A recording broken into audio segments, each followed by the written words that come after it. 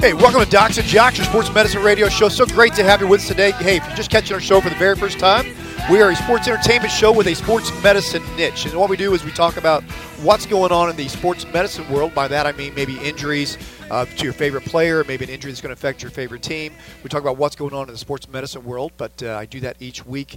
And I do it with my co-host, Ferris Potter. Ferris is the voice of Grand Canyon University. Ferris got a great show planned today. I am excited, man, as usual.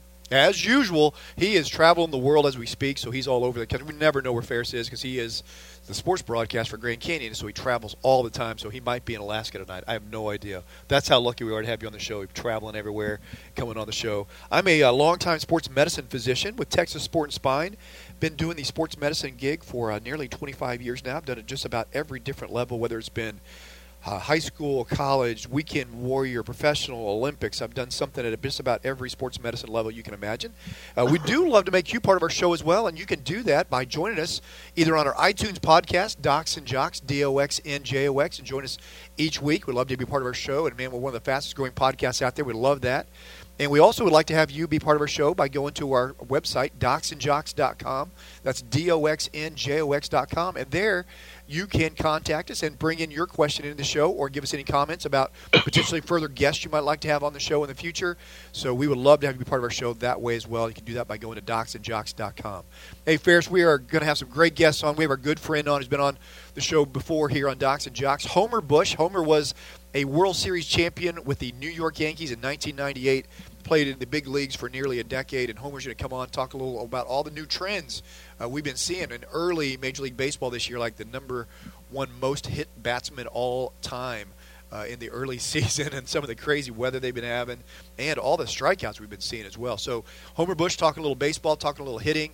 And then we're going to have on, as always, lovely Miss Tracy Mutton, our mental strength coach with the Edge Mental Strength, and she's going to come on and talk to us about how you can get better using your mental and sports psychology side of your person to become a better athlete. And then we're very excited to have on sports broadcaster Kevin Ray. He's been doing the TNT virtual reality NBA playoffs. We're going to talk a little NBA playoffs, as well as he's a play-by-play radio broadcaster for your Dallas Cowboys. So we'll be talking about maybe Ferris, a little Des Bryant talk possibly, because there's big breaking news about something going on there. Yeah, where he might be ending up and who he might be getting and all those types of things. Boy. So all that and more here on Docs and Jocks, your sports medicine radio show. We'll be right back after this short commercial break. The Guy Talk, live from the Sport Clips Haircuts locker room. Caller, you're on the air.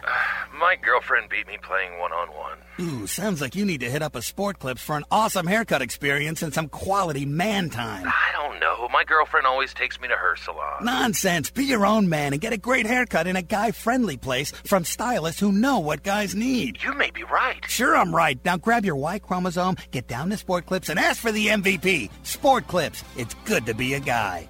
No one burns calories like Firehouse Subs. Introducing our hearty and flavorful under 500-calorie menu. Steaming hot sriracha beef, hook and ladder light, turkey cranberry, and more. 6 new subs, 4 new salads, overflowing with flavor, under 500 calories. And starting at only $5.49. Under 500 calories never tasted so hearty and flavorful. Firehouse Subs. One bite, one taste, you're hooked. Just watch. Hey, welcome back to Docs and Jocks, your sports medicine radio show. My name is Dr. Dan, coming from inside the Forge Abilene Radio Studios. Great to have you join us. Remember, you can listen to our iTunes podcast, Docs and Jocks, DOXNJOX. Subscribe there and listen to us anytime, anywhere. Joined each week with my co-host, Ferris Potter. Hey, Ferris, I thought we could just jump right into the NBA playoffs. There's some sports medicine angles always in every story that I read. I scour the news every week looking for the sports medicine angles of any story. And the NBA playoffs have a lot of them this year. One of the big ones I think that we see right now, and one of the kind of the Cinderella stories, if you want to call it that, is the Philadelphia 76ers realized 2 years ago, Ferris, they won 10 games. They were possibly the worst. I think they got ranked the worst franchise in all of major sports franchises. They were that bad. And they were so bad that everybody was saying that like a really good college team could beat them. Well, yeah, we had that conversation with Dan Marley. Yeah. Could Kentucky 2 years ago beat the Philadelphia 76ers? Of course, Dan Marley was, never forget, these are grown dang men out here, and they will kick the Kentucky Wildcats' butt. But the 76ers this year come out and they win 53 games. They have a very good regular season. They're the number 3 seed going in the playoffs. They actually somehow, some way, end up winning a game over the Miami Heat without their star center Joel Embiid, who's been their MVP this year. And now we hear Joel Embiid says he was going to be out longer, and he says, nope, I want to get upgraded. I'm going to be probable, and he's going to try and play with a mask and goggles. It is interesting in my years of experience, Ferris, when you have a guy that comes in and I'm seeing him for an injury, if their team is tanking it, typically the injury is perceived as season-ending. If their team is on the rise and they're playing very, very well, suddenly there is a way inside their soul. They figure out how they can get back earlier, how they can help the team sooner. But there is something inside the psyche of people that says, if I'm on a team that's trying to win, I want to be part of that. And Joel Embiid embodies that this year, now coming back with the Philadelphia 76ers after suffering a severe facial fracture, which included the orbit, which is the eye socket. He fractures that, has surgery on it. He's now going to try and come back, even though originally he was going to miss the first series, but he's now listed as probable for Game 3 since they are tied, the 76ers, with the Miami Heat. Do you think, in your humble opinion, Ferris, after broadcasting for many, many years, that players tend to either overestimate or underestimate their injury based on how their team is doing? Oh, yeah, absolutely. It's based on how they play, actually. Yeah. If they play poorly, they're like, well, I had this injury, I didn't feel good, everything. If they play great, they're like, sometimes they'll even overestimate if they play great. They'll be like, oh, man, I did this and they overcame this.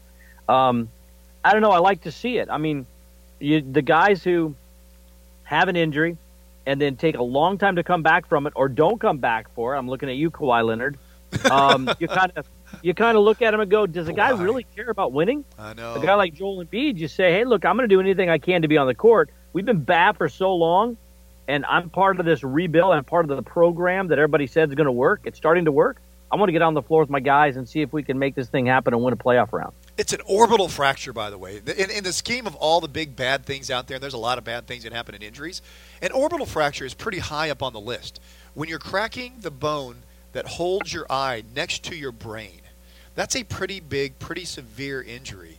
Not to minimize Kawhi Leonard's quad strain that he suffered, but it just seems as if this quad strain has now become like its own soap opera. It's like there's a drama down in San Antonio that we cannot figure out. How can this injury last that long? What possibly is going on? Tries to make a comeback. He basically misses the entire year, except I think, played 9 games, and now missing the entire playoffs. They're 0-2. They're down 2 games to the Golden State Warriors. If you put Kawhi Leonard back in there, your MVP possibly for the year, not only for San Antonio, but potentially MVP candidate for the year if he had the year like he did the year before, that's an entire different series. So, yeah, the Kawhi Leonard quad injury, bizarre, can't figure it out.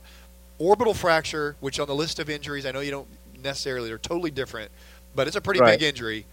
I mean, it's life-threatening, put it that way. No one's died of a quad injury. People have died of orbital fractures, facial fractures for sure.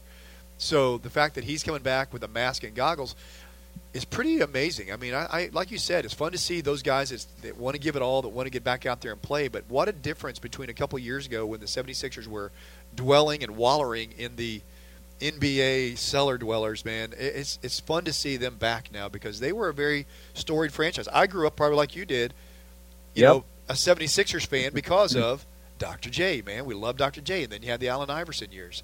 And then you had the Dr. J, the Andrew Toney. You had the Moses Malone. I mean, they were a fun team. Mo Cheeks. Yeah, Mo Cheeks, the Iverson years, you know. You can't name any other guys other than Iverson because he kind of carried him. You had the Charles Barkley, made him relevant again. Yeah. I think it's fun to see him. And, you know, Jerry Colangelo has been an advisor to them, and his son Brian Colangelo became the team president about a year ago. And they've had a plan. I think they called it the program, and they've been drafting all these really good players. They've always been injured and not playing and things, but, you know, everybody looked at them and thought, man, you got Ben Simmons, you got Embiid, you got all these guys. If they can all be healthy at the same time, you guys are going to be tough in the East. And the East is, I mean, other than LeBron being there, it's fairly wide open. Yeah, the Raptors are good. LeBron, obviously, he's got forced. What has he been in 7th straight or something ridiculous? I don't know, 800 straight NBA finals. Yeah. So LeBron's there, but you got to get through him. But the Raptors are really, really good this year as well. Speaking of some other series out there, got teams that are suffering with injury. One of them, it's really been a kind of a eye-opener, the fact that the Boston Celtics are 2-0 now against the Milwaukee Bucks. Not that the Milwaukee Bucks, I think, are great, but the Boston Celtics are legitimately without two of their best players. Going into the season, you would have said Gordon Hayward and Kyrie Irving were going to be their two best players. Kyrie Irving goes out after taking the wires out of his patellar fracture, having another surgery on his knee, and he's done for the season. And Gordon Hayward had the horrific ankle dislocation fracture. So they lose their two best players. And so you would think they would at least lose one of the first round playoff games. No, they're 2-0, baby. So there you go. Someone's getting a silver lining out of that injury, but that's coming in and playing well. So, man, kudos to the Boston Celtics. I like to see when teams get some adversity or have to overcome some adversity. I love to see teams that step it up and you find the next great guy. A couple years ago, we saw that with the Cleveland Cavaliers when that point guard, I can't remember his name right now, came to Dellavedova. Came in to highlight when LeBron had nobody else and everybody else was hurt, and he came in and did great. So I love those kind of stories. Yeah, I mean, I don't. You wouldn't think Boston without those two guys could win the East, but like I said, there are good teams in the East, but it is wide open from the sense of you don't have the Houstons and the Golden States that you're all looking to have to go through. Right. I mean, it seems like everybody is beatable. That's why I just go back to who's the team with the best player on the planet? It's Cleveland, so I assume Cleveland's going to win the East. But that's just my assumption.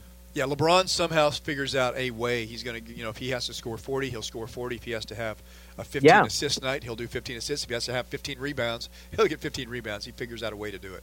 Definitely, I agree that he's got the one that you have to go through. I mean, he's been in the NBA Finals forever, so obviously until someone knocks them off in the East, not a whole lot of talking could be going on. The Houston Rockets, though, they lose their forward. Man, this name is the hardest name of all time. Luke Richard Amonte. Whew. Oh, Luke. Yeah. Luke Richard. Yeah. Anyway, he suffers his second shoulder dislocation right before the playoffs start. He said he's going to try and make it through this first playoff round if Houston wins, which they're up. If they can win this one, then he's going to try and finish the rest of the playoffs before undergoing surgery. He did it doing a one-handed dunk, Ferris. You and I have obviously experienced what a one-handed dunk feels like, so we know there's a lot of trauma. I like to dunk two-handed for that very reason. Yeah, I rarely do one-handed now. Yeah, I don't like it when my fingers get caught in the rim. Yeah, that's bad. I don't like it when I dislocate my shoulder when I hang on the rim too long. Nobody needs that. No, we're short guys. And so, he dislocates his shoulder, and when he dislocates the shoulder, remember, whenever you do that, you're taking the ball out of the socket, and it's causing a weakening of the capsule that surrounds the shoulder, all the ligaments, capsule, the things that stabilize your shoulder. So if you do it a first time, it's bad. And it was in December, so it's loose. So now he goes up the second time. This is just the second time, and he healed completely from the one in December. Jams a basketball, holding on, dunks it one-handed, and he dislocates it again. So, it's very courageous of him to try and come back for the playoffs. It's going to be difficult in the fact that he could very, very easily do that again on just another dunk, just another somebody running by him and grabs him, his arm gets pulled in a different direction. But that's why oftentimes you'll fix first-time dislocators, second-time dislocators, because it becomes so recurrent. So anyway, for him, it's courageous to try and go out there and play. But once again, the Rockets are really good. Would he be doing this if the Rockets really stunk? Probably not. But I think it's cool that he's going to come out and try and do it. I'm rooting for the Rockets. I've kind of got Golden State Warrior fatigue for a couple of reasons. One of them is because I love Steve Kerr, but I get tired of him talking some of his political stuff because I vehemently disagree with him, and he likes to talk it a lot, and his guys like to talk it, So I get kind of annoyed by that. But I'm just ready for something new, and I love Mike D'Antoni. Mike D'Antoni is a good guy. He's a classy guy. I love the way he plays. It's fun. It's exciting. And he was so good for the Suns. I like Harden. There's a lot of Phoenix, connection there. I would love to see. And then a guy I know, Matt Barazzi, who coached on here at GCU for a few years with Russ Pennell. He's in that system, coaches their G League team. So I am rooting for Houston. I want to see them make it. I'm tired of Golden State. I want to see them go down.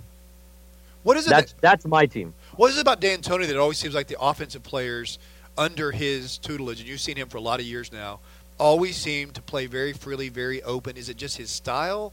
Does he just say, hey, take off the binders and let's go? He always seems that fast-paced, up-tempo, go get them, lots of points, always has a big offense. What is it about him that makes him special to an offensive player?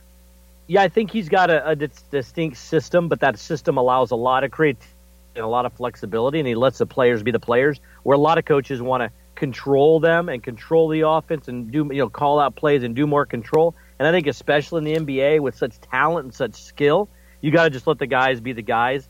And more coaches are doing that, but he's got a really good system to move the ball, to space.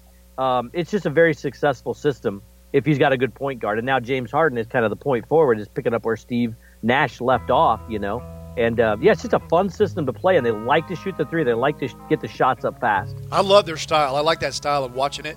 So, I hope he keeps it up. I hope the Rockets go a long ways. Hey, when we come back, we're going to be interviewing Homer Bush, former New York Yankee World Series champion. That and more here on Docs and Jocks, your sports medicine radio show. You're listening to Docs and Jocks, brought to you in part by Buffalo Wild Wings, First Financial Bank, and MDI Abilene. Touchdown. Now back to more Docs and Jocks with Dr. Dan and Ferris. Hey, welcome back to Docs and Jocks, your sports medicine radio show. My name is Dr. Dan, longtime sports medicine physician with Texas Sport and Spine. Hey, if you just catch our show for the very first time, want to find out more about our show, you can do so by going to docsandjocks.com, or maybe if you're just catching our show in one of the cities we're broadcast in, but your city doesn't carry our show, you can listen to our show anytime, anywhere by going to Docs and Jocks on your iTunes podcast and listen to us anywhere. That's DOXNJOX, and subscribe and listen to us anytime, anywhere. Hey, Ferris, we are very honored to have on a good guest of our good friend of Docs and Jocks, a former guest that we've had on, 1998 New York Yankees world champion, Homer Bush. Homer, thanks for being on Docs and Jocks. Hey, thanks for having me. Hey, does it ever get tiresome being announced or being introduced as a World Series champion? That's got to be pretty cool everywhere you go. Pretty cool, and it doesn't get old.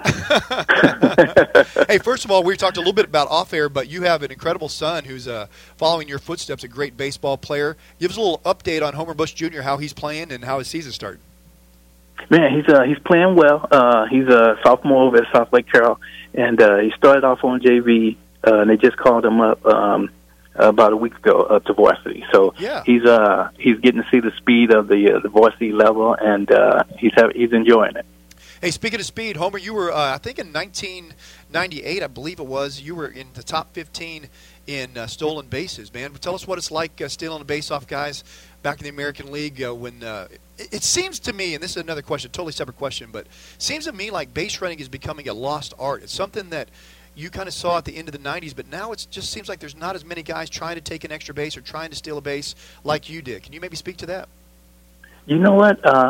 When Moneyball came on the scene, it kind of drove the whole speed out of the baseball. They wanted to, if a guy got on, they wanted to try to drive him in with a double or potentially hit a two-run home run. So, but now it's starting to come back since offense is down, and they're trying to find a way to generate runs more efficiently. So stolen bases should go up, next year or two for sure. Well, good. Ferris? Yeah, Homer, I grew up in Kansas City, so Dr. Dan and I were talking a lot about the Royals run in 2015, and they kind of helped bring that back, not just the stolen bases, but, always looking to go first to third, always challenging the arm. I mean, Eric Hosmer scoring that, what turned out to be the winning run off a ground ball to third, with the throw over to first, and just a more exciting style of baseball that we kind of lost there for a number of years when everybody fell in love with the home run. Yeah, Joe Torre used to always say, one of the most exciting plays in baseball is the first to third on a single. And that, so ever since, he said that every time I got an opportunity to go first to third, I always took it. The Kansas City Royals did a fantastic job of opening the eyes to a lot of the different elements of baseball. They were free swingers. I mean, they were aggressive on the bases. Right. That style of baseball, not only is it exciting, but it's also it's a winning style of baseball also. Right. Hey, by the way, in 1999, Homer Bush was not only top 15 in stolen bases in the American League, top 15 in batting average, too. Want to make sure I get your due in there, make sure you get some cred there. Hey, Homer, appreciate it. here's a topic that's probably hard to talk about, but the Red Sox, man, your arch enemy there when you were with the New York Yankees, the Red Sox are 15-2, one of the best starts in franchise history, one of the best starts in Major League Baseball. Talk to us about the Red Sox. Do you think they're legitimately a team that's going to win the American League East this year, or where do you think they're at? I tell you what, the Red Sox, they fill a lot of boxes. You know, they're not they can pitch. Not only can they hit for power, but they also put the ball in play a lot. They don't have a lot of guys to strike out. So, you know, that's a good combination for scoring runs on a daily. So I do like their chances of winning the division, mainly because they can put the ball in play and they match up. Their pitching staff match up with all the other teams in the division as well. So I do think they're the real deal. Awesome. Fierce. Hey, Homer, you won your World Series with the Yankees. Then you played for Toronto. You got to just hate that question. You got to hate saying nice things about the Red Sox. Do you still hate them? I mean, do you still have problems with them, or does that go away once you got the ring and once you've retired and aged a bit? You know, it went away once I got out of baseball. I realized that, man, that was that was for the players. Not, you know, when you're no longer a player, you tend to forget about that. Because that '98 team, you had no love lost for the Red Sox that year, did you? No, man. I tell you what, and you know, it was heightened. You know, it was at the heightened part of the you know, the hatred for one another. But I tell you what, it was exciting though. And that's the truth. It was like, man, you knew you were going to get some good games out of those series. Yeah. And what do you think about your former New York Yankee colleague Aaron Boone and his job with the New York Yankees now? Man, I tell you what, I thought it was a good choice. You know, he's got that baseball DNA with all the generations of baseball at the major league level, and you know, he's always been one to talk data. You know, big data, sabermetrics. So, and that's kind of what baseball is hitting. So I thought it was a good choice. Hey, you know, people are all talking about launch angles and different styles of hitting with an upswing. Hey, you were kind of at the forefront of that. You wrote a book called Hitting Low in the Zone, A New Baseball Paradigm. This is one of the first books that I read that was talking about all the different styles and looking at some of the numbers. How do you hit a fastball coming in at the knees and having a good lift to that fastball? Talk to us about how you came up with the idea to write that book and how it's done.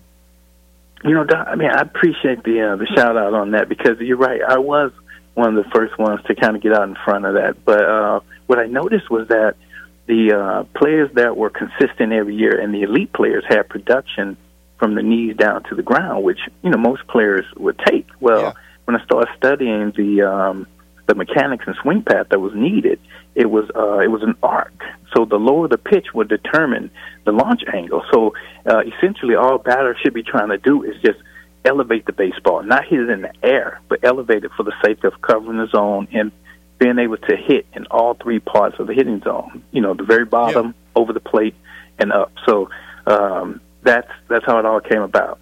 Yeah, you know, because now we see everybody's talking about launch angle, and, you know, it's kind of slowly, since baseball released a lot of the data showing that guys who hit the ball hard in the air, like you're talking about, tend to hit not only for higher average, but also for more power. So, you know, this year even we've seen a slight uptick already. I think last year the average launch angle was 11.1 degrees, and now we're seeing 11.7. I think as we continue to see guys going through, you know, youth baseball now, travel baseball, college baseball, and having the data and having information like your book, Hitting Low in the Zone, A New Baseball Paradigm, those types of things, these kids are learning that earlier. So I think we're going to continue to see a slight uptick in launch angles as baseball continues. Would you agree? I agree. And I tell you what, one of the most impressive things about that is that the only way to decrease launch angle is to elevate the fastball consistently. Yeah. Well, you know, pitchers don't want to do that on a consistent basis, right? Because it's easy to pitch it out of the park. I mean, there's some success up there to be had, but at the same time, they want to be able to use all their pitches, you know, like they're used to using them. So that's the reason why I don't think the launch angle is going anywhere anytime soon, because it will potentially make baseball a one-pitch game, and I just don't think that's going to be the case. Right. Yeah, how hard is it, Homer, for those pitchers to start learning that, hey, you can actually go up in the zone? Because, you know, when I grew up watching ball, when you were there, everybody was just down and away, down and away, down and away. And now we're seeing more power arms wanting to go up in the zone and, like, in on batters and jam them more. But it is a little different for some of us old guys who grew up, you know, with the pitch off the plate and pitch down, so guys hit ground balls. Correct. And I was just watching an at-bat with Sanchez from Toronto and Stanton. Seemed like they're trying to go up and in on them. The problem is they can't locate that for a strike very well. Yeah. And, you know, so they eventually get behind, and then, you know, you gotta come to Papa at that point. So they will always pitch down to get ahead, but I think they will start elevating more to try to get the strikeout.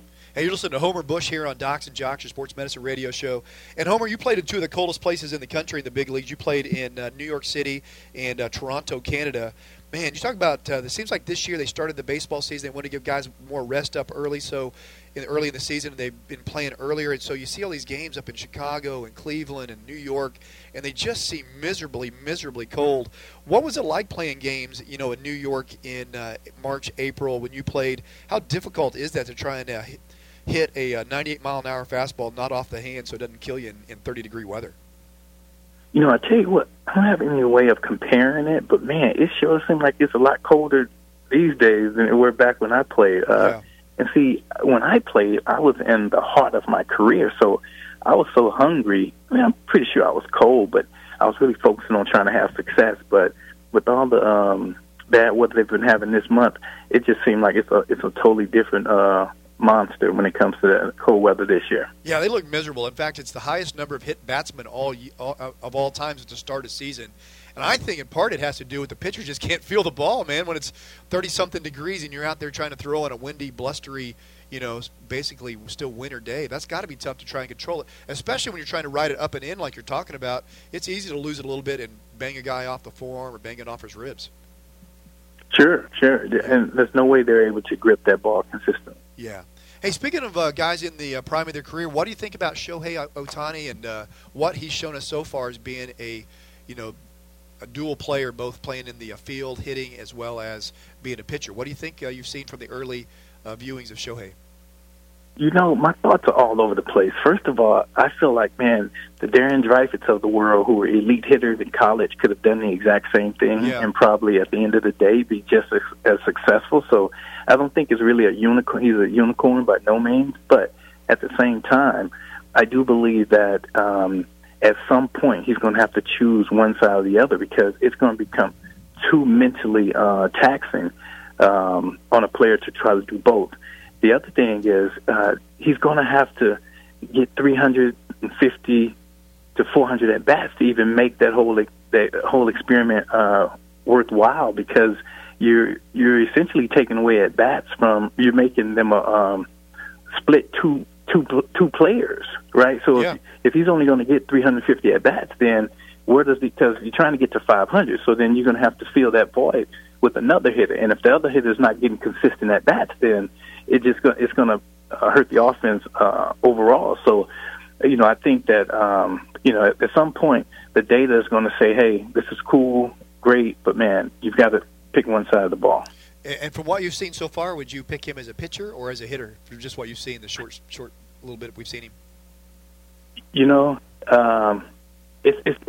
That's a great question, and I tell you what, it's easy to say go ahead and be a pitcher because he throws hard and he can make the ball sink pretty fast. But I think he has just as good of a future as a hitter. And so, but one thing I can say is if I had to guess, he would definitely want to be a hitter. He wouldn't want to be a pitcher full time. Yeah, everybody wants to be a hitter, man. Even pitchers they all think they can hit. So, yeah, everybody wants to be a hitter. Ferris, you have a question for Homer? Hey, Homer, you kind of answered it, but so you think it's mainly the mental thing? Because I've always wondered, well, why can't a guy hit and pitch? I mean, if he's that good, and why does he have to have a DH when he's throwing? He didn't, I don't know, but a lot of guys do it through high school, through college. They pitch, they go in the dugout, they take their at bat, they go back out and pitch again.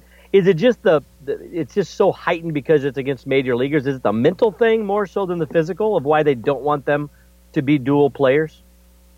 That's what I'm thinking. And I tell you what, physically, too, it would be more taxing considering it's, 100 and, he's going to get 30 starts, a little bit over 30 starts. And, if he had to hit, I'd imagine he'd hit in 100, 120 games.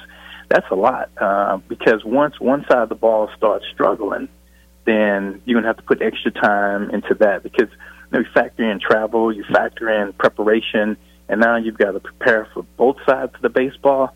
That's pretty tough. So, I think mentally and physically he can do it for a little bit, but after that, I don't think it's going to work. Well, let's talk about your former team, the New York Yankees. Wow, you talk about a murderer's row, man. If this team ever starts hitting on all cylinders, it's incredible how big they are, how powerful they are, and the potential they have with Sanchez, Judge, Stanton. Have you been watching the Yankees quite a bit, and what do you think of that lineup?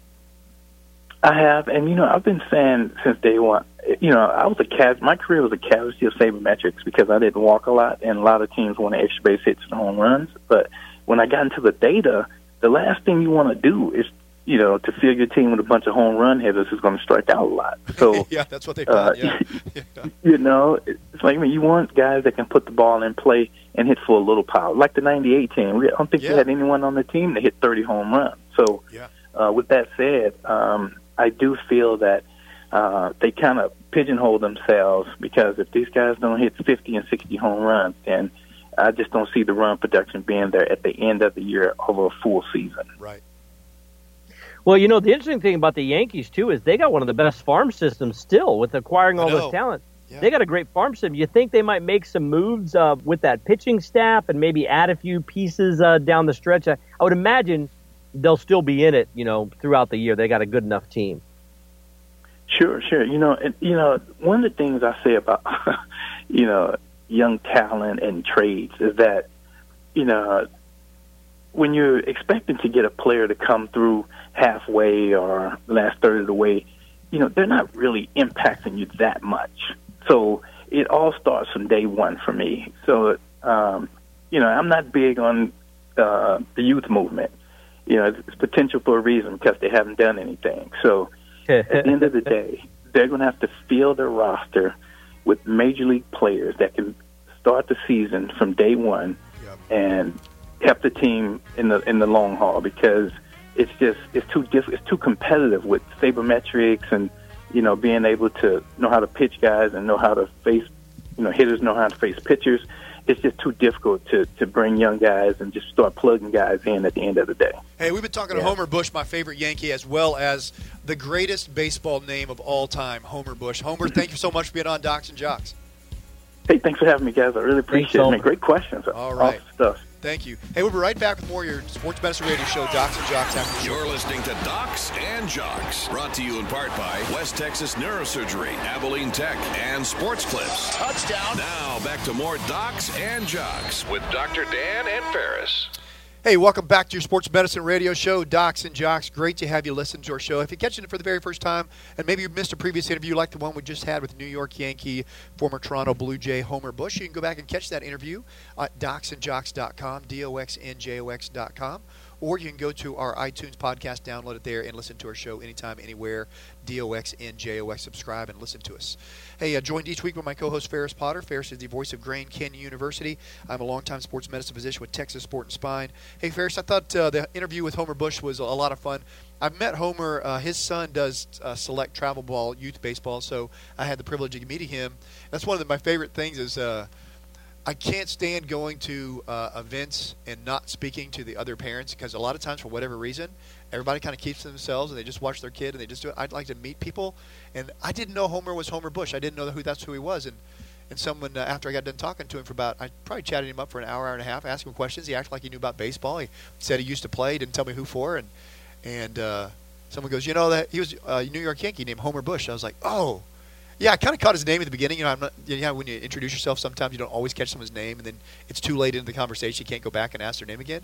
I kind of vaguely remembered him saying Homer, thinking that's funny. It's like the Iliad or whatever. And then it was Homer Bush. He didn't have the ring on?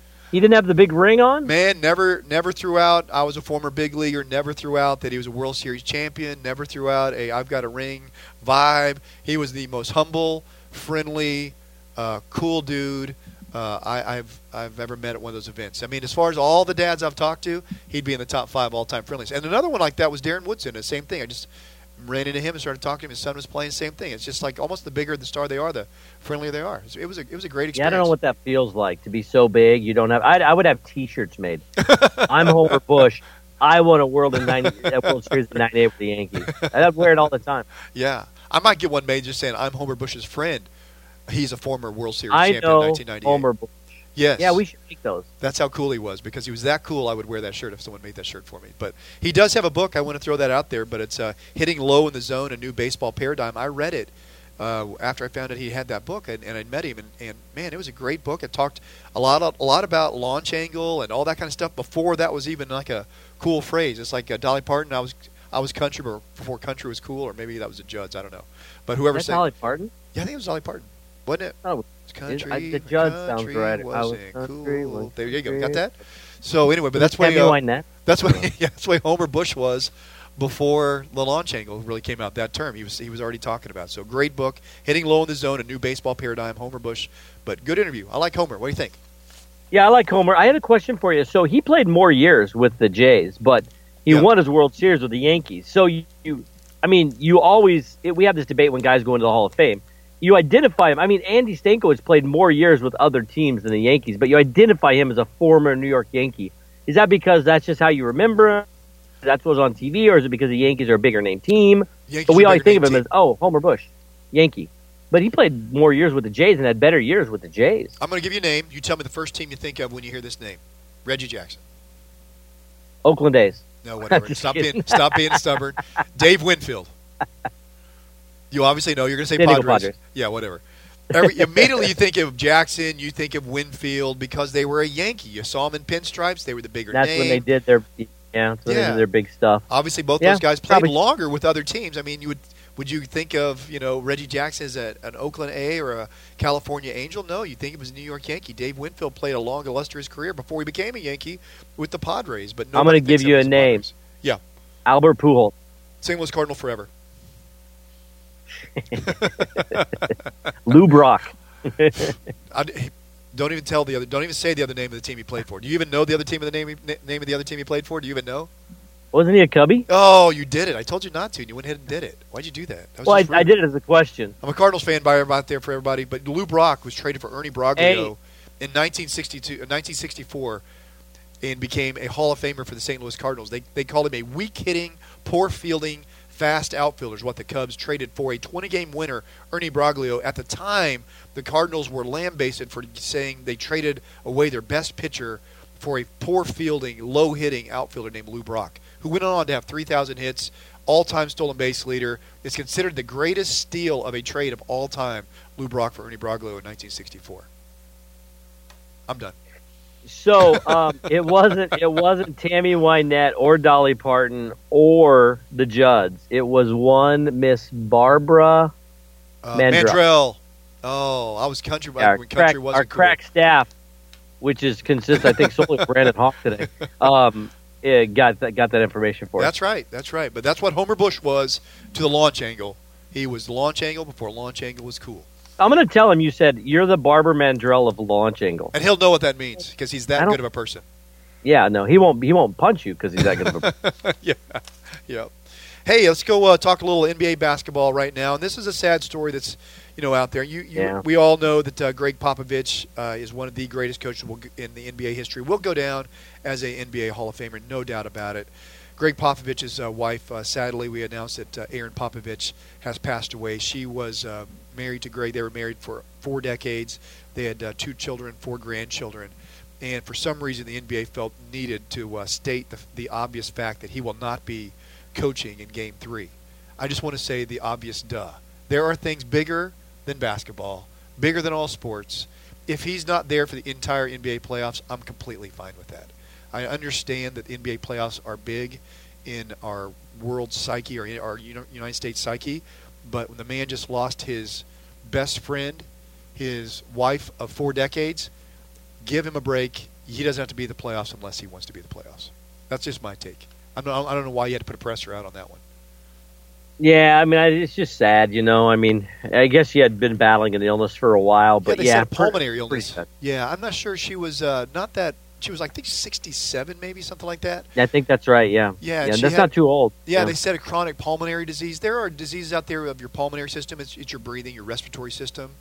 Pulmonary hypertension. There's idiopathic pulmonary fibrosis. Things that cause your lungs, for whatever reason, not to be able to oxygenate the air that you breathe.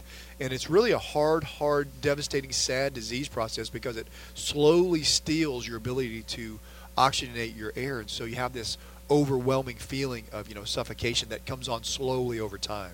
So those are very difficult diseases to deal with for not only the loved one that is going through that. We try and do things at the end of life to make them comfortable, but it's very, very difficult for their family to watch someone go through that. So Popovich, for whatever reason, I've just heard a broadcaster just given him the watch for the other day, has been extremely overly snarly at press conferences, where he's never been like a ray of sunshine at any of them. But it just seems lately he's been way worse, and I think that had to be weighing on his mind. I mean, it had to be, right? I mean, how do you have your wife at home who's dying of a chronic illness and not be in somewhat of a down, depressed mood? So, I'm going to give him a break. Yeah, I think you hear that you give everybody a break, but I don't. I mean, they're down 2-0. It might be over anyways, but I don't know if you even come back and even coach the team at that stage, because you got to think of your family, your kids, all that stuff, that you got to deal with, and just a time to grieve and think about it, and go through that process. So, yep. I wouldn't be surprised if he doesn't coach the rest of the season or series. Here's a sports medicine angle to how they met. So Greg Popovich was an assistant Air Force coach in basketball, and she was the athletic trainer's daughter. So he is not only, he's probably extra friendly to the athletic trainer, and then found out she had a beautiful daughter and became extremely friendly to the athletic trainer because he wanted to date her daughter, and then this happened. So apparently Brandon Hawk, our producer of our radio show, was the athletic trainer for the Dallas Cowboys and Texas Tech Red Raiders. He now runs Docs and Jocks for us here. He has 2 lovely daughters. So for those out there who are listening, who have sons, early elementary school and maybe just a couple years old, and here in the future, be nice to your athletic trainer because they're probably going to have lovely daughters. There you go, Hawk. Are they dateable yet? Can they make no, not nothing? Oh, yeah. They're not dateable for another 30 years for Hawk, right? I mean, yeah. Come on. Yeah. So anyway, that's how they met some 40 years ago. So I thought you were going to say, because it was a coach going after the athletic trainer's kid, I thought maybe you were going to say like Bill Parcells was hitting on Hawk. I didn't know where that was going. I'm glad it didn't go that direction. Yeah. That's another story for another time. Yeah, Hawk has a lot of Dallas Cowboys stories. Absolutely, a lot of stories. Hey, speaking of Dallas Cowboys, Brandon Marshall, he's not the Dallas Cowboy we're going to be talking about, but there's a Dallas Cowboy angle to this. Brandon Marshall, the Pro Bowl wide receiver, probably best known. Who is Brandon Marshall probably best known with the Bears? He's been with a lot of the Jets. Gosh, he's been all over. Bears, Broncos, Jets. He's been everywhere. He's now with the Giants. He just failed a physical. And I'm going to talk about this, whether or not you think that's a conspiracy or they really failed a physical. And he has been released from the New York Giants for failing the physical due to, they cited, an ankle injury. And the rumor is that they are cutting him to sign the Dez Bryant, the former Dallas Cowboy, the artist formerly known as Dez Bryant, and kind of speaking in Prince terms there. That's how we're going to call him, yep. Yeah, the former artist named Dez Bryant. He was due so Brandon Marshall was due $6 million this next year. So they fail a physical, and now suddenly they don't have to pay him $6 million to possibly sign Dez Bryant for $12 million is what he was asking for the Dallas Cowboys. Brandon Marshall even came back and said he was willing to take a pay cut. They said, hi-ya. They went ahead and let him go, kicked him out, and he is done with the New York Giants. So in your estimation, Ferris, was it the $6 million looming that they were going to need to pay him this year, or was it truly an ankle injury, failed physical, quote, air quotes around that? Oh, it was totally. I believe it was a bad ankle because they didn't want to pay him $6 million. Yeah, a combination of both. It's interesting. You get a guy who Brandon Marshall's always one of those guys. He's good enough that you want him on your team, and he's really good. But whatever he brings to the table isn't good enough to keep him around for more than a couple years. I don't know if he burns out his welcome or whatever. It'd be funny to me if Dez Bryant went to the Giants and then the Cowboys said, well, gosh, we'll sign Brandon Marshall for $4 million. Why not? Yeah, it's very possible. Make a little swap there. That's very possible. Man, here's the other interesting story. When Dez Bryant got cut, Brandon Marshall was heard to say there's not a place for him on the Giants roster. In other words, he didn't want him on the roster. So, well, of course not. Yeah, because he's going to take the balls. But I mean, you put on your fan hat and you go, oh, I like Dez Bryant better than Brandon Marshall. But if you told me I could have Brandon Marshall for $5 million and Dez Bryant for 12, I'm taking Brandon Marshall all day and all night. Yeah. Do you think fantasy league, and you do a lot of fantasy, do you think that's he still has some fantasy value? I mean, when you're talking about Brandon Marshall, I mean, he still catches how many balls? I can't remember how many caught last year, but do you still think he has some fantasy league value out there? Yeah, I mean, I think they both do. I mean, Dez caught a lot of touchdowns and things, but they're both really good receivers. and they could both still catch the ball. And a lot of it depends on who's throwing to him, you know. I mean, if he ends up going somewhere where there's not a great quarterback, probably not. But if he goes to Dallas, I think he could catch a lot of balls down there for those guys. If he goes to, Green Bay or something like that, or San Francisco, of course, yeah. Yeah, because wasn't Aaron Rodgers talking about where that was one of the destinations maybe Des Bryant was possibly going to go to? That'd be a great matchup. I mean, if I was a wide receiver that was looking to have another great 2 to 3 years, why not get with Tom Brady, Aaron Rodgers, one of the great quarterbacks out there? Yeah. Hey, being in Arizona, I think everybody's like, oh, Larry Fitzgerald's such a great guy. He's sticking with the Cardinals. He's staying with them. At some point, I think it's kind of silly because I'm like, who's your quarterback? I mean, you had Carson Palmer, but you'd have no quarterback. If you're Larry, you're already a Hall of Famer. But if you wouldn't spend, and he's in such great shape, if you wouldn't spend 3 years with one of those two guys you mentioned, how many more balls would you catch and how many more touchdowns would you get and how much more would you be considered? I would have no problem if a guy did that. I think he's putting his time. And Des Bryant, if he went there, I mean, Eli Manning's a good quarterback too. He's had some bad years, so it'll be interesting to see. But you're talking about the Jets, right? Yeah. I don't even know. I mean, who's throwing him the ball with the Jets? Oh, no, he got cut by the Giants. I'm sorry. He got cut by the Giants, not the Jets. Giants, yeah. Yeah, he was with the Jets earlier. But yeah, so, I mean, I think it all depends on the quarterback, to be honest with you, if those guys are valuable in fantasy or if they're going to have good seasons. Yeah, it's going to be an interesting year to see where these guys all end up at. But, yeah, Dez is hanging out there now, and Brandon Marshall's hanging out there now. So, man, if you'd been talking 5 years ago saying Dez Bryant and Brandon Marshall are going to be on the market, man, you talk about bringing some money. But now both of them are kind of at the kind of on the descending edge of their careers. It's amazing how fast, life speeds up. When you're talking about an NFL career, Major League Baseball career, talk about guys being veterans when they're in their, early mid-30s, and like that's the tail end of their career. It's amazing how short the window is for these guys to make their money, be really great, and have a career. The guys like Larry Fitzgerald aren't around very, very long, and they're not very common to be that good a shape like Larry is at his age. It's pretty amazing. But I think that's also why Arizona gave him the big contract. Yeah, and typically the drop-off is really fast for those guys. Yeah. It's rare. They catch 120 balls for 5 years, and the next year they catch like 30, and then they're just done. It seems like the fastest drop-off is wide receivers and running backs. Running backs, when they'll be great. Terrell Davis comes to mind. Guys you're like super studs, and then they just, boom, they're just gone. You're like, what happened? 2-3 years later, after leading the league in rushing. Adrian Peterson, is another one. He had a few other things that happened that kept him off the field, but it seems like they just go to nothing. I mean, Adrian Peterson, everybody thought he was going to do great this year, and he just really had a so-so year. Yeah, Priest Holmes. Charles for the Chiefs. A lot of times, though, too, Dr. Dan, if you look back at it, it's they had an injury and they tried to make a comeback and it didn't quite work, and they came back a little bit. And I always wonder if those injuries are like Jamal Charles. I'm like, I always wonder if he's had those 2 surgeries. I'm wondering if that still is bothering him. You're not going to say anything about it because you want to get signed, you want to play, but then it comes out, oh no, you know what? He never really fully recovered from that. Yeah, it's both the physical and the mental side of it. We've had Tracy Munton on, this sports psychologist who's talked to us a lot about the mental side of injuries and having to overcome that. So speaking of which, coming up in our next segment, we're going to have on lovely Miss Tracy Munton do the Mental Strength Minute. So stay tuned with us. We're not going to have her on, but we're going to have on play-by-play Dallas Cowboy and Phoenix Suns, as well as the NBA playoff broadcaster Kevin Ray coming up on the other side of Docs and Jocks.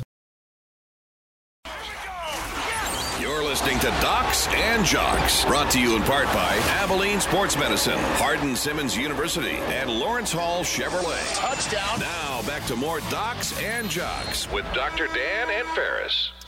Hey, welcome back to Docs and Jocks, your sports medicine radio show. Hey, we need our listening audience right now to resolve a dispute Ferris and I were having off air.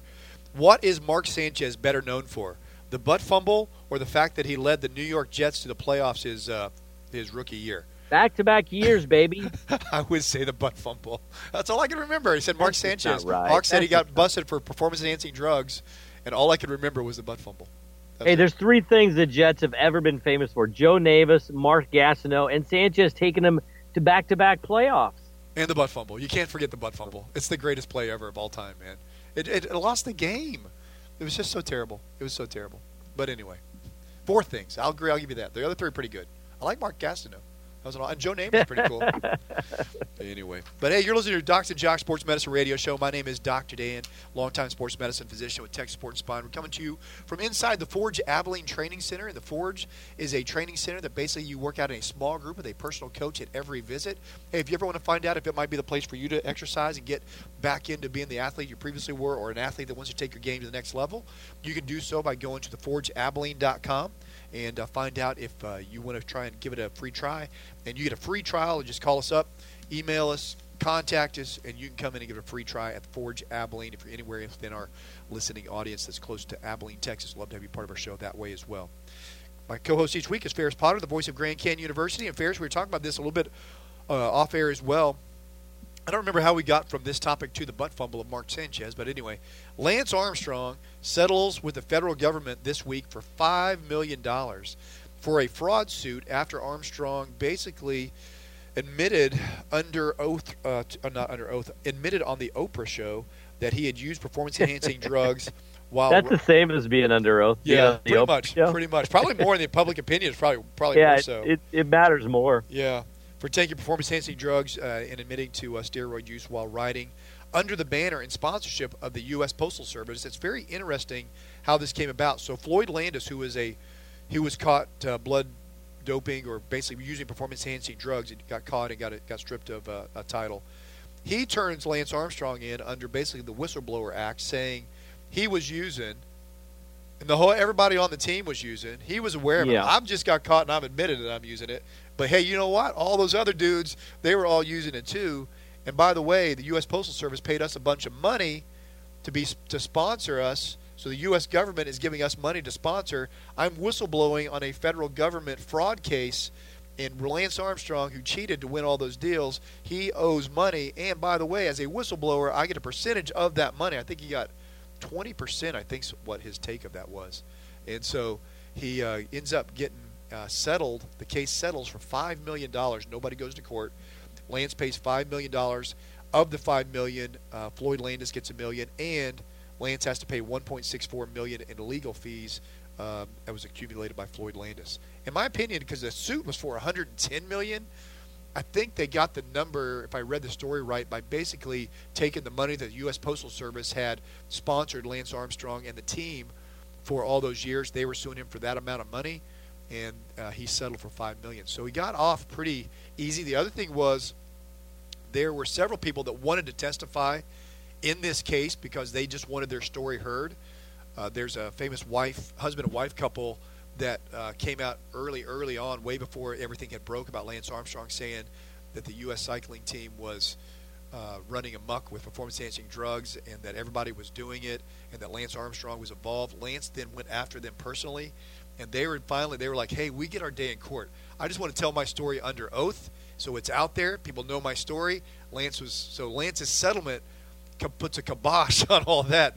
We'll never hear from them under oath, that is. And so they were pretty upset about the settlement. Everybody feels, from the stories line that I read, everybody feels like Lance got off relatively easy in the whole thing. So yeah, look, I have no love for Lance Armstrong. He's a classic bully who got caught and bullied everybody until it was made sense for him to start apologizing. So I don't think he's ever really sorry for anything. I know he says he regrets stuff, but I think it's just, yeah, you regret it because you finally got to the point where it was better for you to regret it and apologize than to keep defending yourself, which I don't think is real true. This is like Roger Clemens is the exact same way to me. So I don't really believe those guys when they say that, but I don't understand. Yeah, from 110 down to 5, he got off with a smoking deal. Yeah. And I don't understand why. I don't get the case. Like, yeah, you paid him. He rode for you. Yeah, he was taking drugs at the time, but he still rode under your banner. Nobody is sitting there going, I'm never using the post office again because Lance Armstrong took drugs. Yeah. Yeah. Like, what damages did you receive? Because your name was somehow attached to it?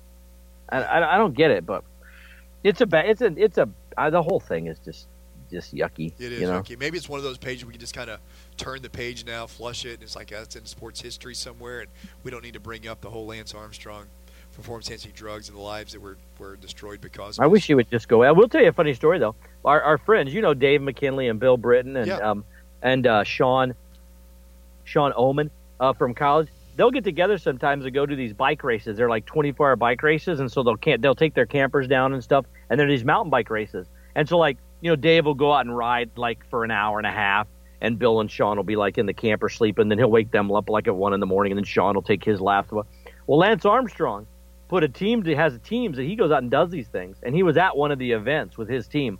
And my buddy said, "What do people think of him?" And he goes, "It was really funny because he said every time he was on the bike and went around the crowd, they booed from the moment they could see him to the moment he got past them, and then they waited." And oh yeah, people in the biking community just can't stand the guy because they all believed him. The biking community, I have another buddy who's a big biker, and he was a big defender of Lance because he's almost like Aaron Rodgers did with Ryan Braun. He believed him, he defended him, and then you realize that guy was lying his butt off to me for all those years, and I defended him, and so it's just that anger. And so yeah, they booed him. Every time he came through, they booed him. I go, did it seem like it affected him? I said, dude, that guy's like he goes, he really is a machine. He goes, he just has this focus when he's competing. He goes, I bet he didn't even hear anybody, and I don't think he cares. You think about the Tour de France, too. When he's over in France, they booed him to there, too, as well, right? I mean, he's probably ridden more hours on a bike being booed than any person on the planet, if you think about it. I mean, the Tour de France and over in France, they're not clapping for Lance Armstrong. I mean, they want him to lose. They want the Americans to lose. So he's probably used to that. Probably makes him feel at home. And he is a competitor. The cool part of his story was the testicular cancer overcoming that. Now, obviously it's tainted by, did he overcome it using anabolic steroids? Did he overcome it using illegal, substances? But still, he did overcome testicular cancer, and he did go on to become a champion again. So that's kind of the cool story. The other kind of the cool part of the story that, once again, I completely agree with almost everything you said. The other kind of part that has been good for him is he has given literally millions of hours or dollars to looking into research on how to better people's lives. Back when I used to always read his website, I forgot what it's called now, the Lance Armstrong page, because they did tons of research on how to eat healthy, how to sleep better. It's kind of what we do here on Docs and Jocks, give people access to some of the world's leading experts in nutrition, in sleep, in sports psychology, and try and bring that out to the public. And so that was kind of a cool thing he did, I thought. I remember I used to wear his bracelet. I feel kind of dirty now that I wear his bracelet, man. I wear that bracelet thing. What you was don't still wear it. Yeah. Live Strong. Live Strong, yeah. Live Strong was the website, yeah. So he did some good. Looking back, it's all been tainted. You can lose your character, you can lose your reputation in just a snap of a finger, man. When you do something that bad. I mean, look, rarely are people all bad or all good, right? So I mean, he obviously did some good things, raised a ton of money with those bracelets and all that stuff, and he was a face of cancer. You can survive. I'm sure he inspired millions of people. And at the end of the day, if he inspired you to fight cancer and you won it because you had a better mental mindset, you could care less if the dude was doing drugs. That's what I'm saying. Yeah. So I hate the whole. I'll go on Oprah and I'll apologize and I'll be real remorseful. Well, yeah, you're only remorseful because your group finally said, okay, they're not buying anymore. We got to be remorseful. I just don't buy for a minute he's sorry he did it. I don't buy it for a minute. Yeah. But it doesn't negate the fact, like I said, if he inspired you to overcome cancer and you love him, I absolutely 100% understand why you love the dude. It does kind of shock me, the story you told me. Now that I sit back and think about it, I would think of all the people who would still accept Lance would be the biking world because he was such an incredible machine. But I guess they just feel so spurned because of they feel duped. I guess would be the word. It was the lying. Honestly, that community, they understand that everybody was. It's like the baseball community. We get it. A lot more people were taking steroids than we thought. And you know what? If you come out and say, I did it, I got caught up in it, I'm sorry, I just did it. We're very forgiving. We're like, okay. But it's the guys who consistently say, I didn't. And we know they did. Yeah. It's like, just admit it and apologize and move on, Yeah. But there's just something in them they can't. Roger Clemens is kind of the guy to me on that. But when I talk to my friends that bike, and I'm not a bike guy, we've had this debate. I don't even think it's a sport. I think it's a recreational activity. Crazy. Yeah, which is crazy. But yeah. No, I think that's great. Yeah, they got great cardiovascular and good strong legs. Good for them. But the people in the biking community, they're just like, no, it's because he lied. He lied. And we defended him, and now we feel like idiots. And he's never really apologized to us, about that. Yeah, it's not the cheating. They get it. They understand. Everybody's doing it. He felt like he had to. They don't like it, but they wish the sport was clean, but it's not. Hey, look this up for me, Hawk, our crack producer here. So a guy who was thought to have lied, and once again, he vehemently says that he didn't. But Rafael Palmeiro in baseball, when the congressional steroid, they were looking into his whole steroid use in baseball, and Rafael Palmeiro said, "I never used those drugs, or you never used steroids or whatever." He made a comeback this year. How did his comeback turn out? Remember, he is now 54, and he decided to make a Major League Baseball comeback, and he said he wanted to make it out of spring training. He wasn't going to get called down to the minors. But obviously, I haven't seen him on a Major League Baseball roster. I never got an update on what Rafael Palmeiro did with his trial of comeback, because he looked pretty good overall. Do you have that information already, Hawk? Yeah, so as of February, they said no phone calls yet for the 53-year-old Rafael Palmeiro in comeback attempt. How did he do in spring training? Did he go out? He was not invited. Oh, he got invited by nobody. So he said, all he did said, "I want to go do it," and everybody said no. Oh, yep. The Orioles or somebody should have done it. Would you have done it if the Arizona Diamondbacks would have allowed Rafael Palmeiro to go to spring training? Would you have gone and seen him? No. No, I would have just done it just as kind of an oddity case, kind of like the old carnivals, with the three-legged, three-headed goat or something. You want to go see that guy? I saw some video of him, and he still has a great swing. Yeah, great swing. I wouldn't doubt the guy could still hit the ball a little bit, but he'd have to be a DH. He couldn't, What to say, Hawk? He couldn't do that. As a Texas Rangers fan, I would have loved to see him. Oh, that would have been the place to go, because he really was beloved by the Texas Rangers. Yeah. We never had a problem with him. He just signed for the big money. We're not that good, and we kind of need something. So it would have been a little spark. Yeah, I would have actually enjoyed seeing him with the Texas Rangers. I think that would have been a lot of fun. Make it happen. That actually makes a lot more sense than anywhere else. So make it happen. Okay. Make it happen here. You heard it first on Docs and Josh. We have Rafael Palmeiro to make his Major League comeback with. Is Daniel still the GM down there? Yeah, Josh Daniels. Yeah, he's not. He's kind of on the hot seat right now. Nolan Ryan taking the Houston Astros to the World Series, while Josh Daniels after the World Series lets Nolan Ryan go. It's been rough. To say it's been a while though. I'm surprised. I honestly have been surprised he still had his job the last couple of years. Yeah, no, he's still there. In fact, Hawk and I got off a plane where he was flying into the Texas Ranger game. We got off at the same time, so. We were kind of hobnobbing there in the airport. Did you boo him?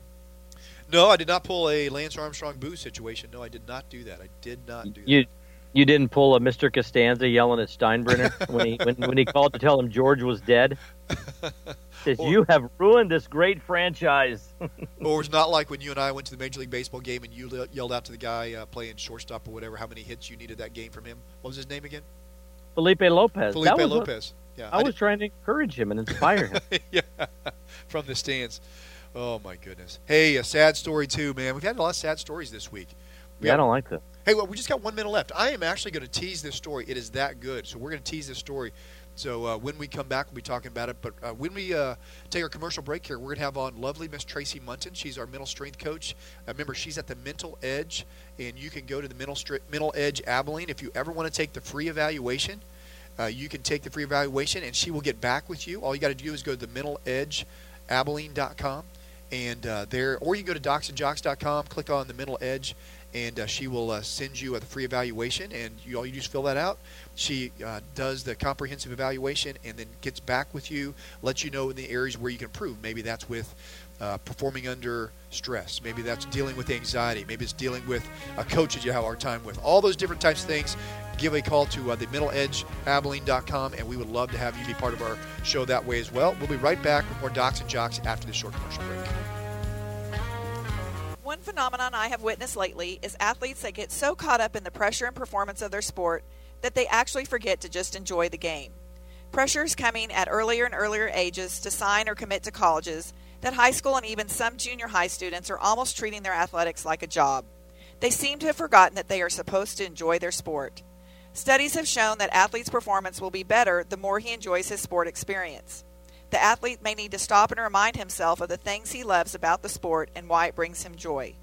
Former LSU baseball coach Skip Bertman, who led his team to 5 NCAA titles from 1984 to 2001, has stated, "It is critical to not let the pressure of competition become greater than the pleasure of competition."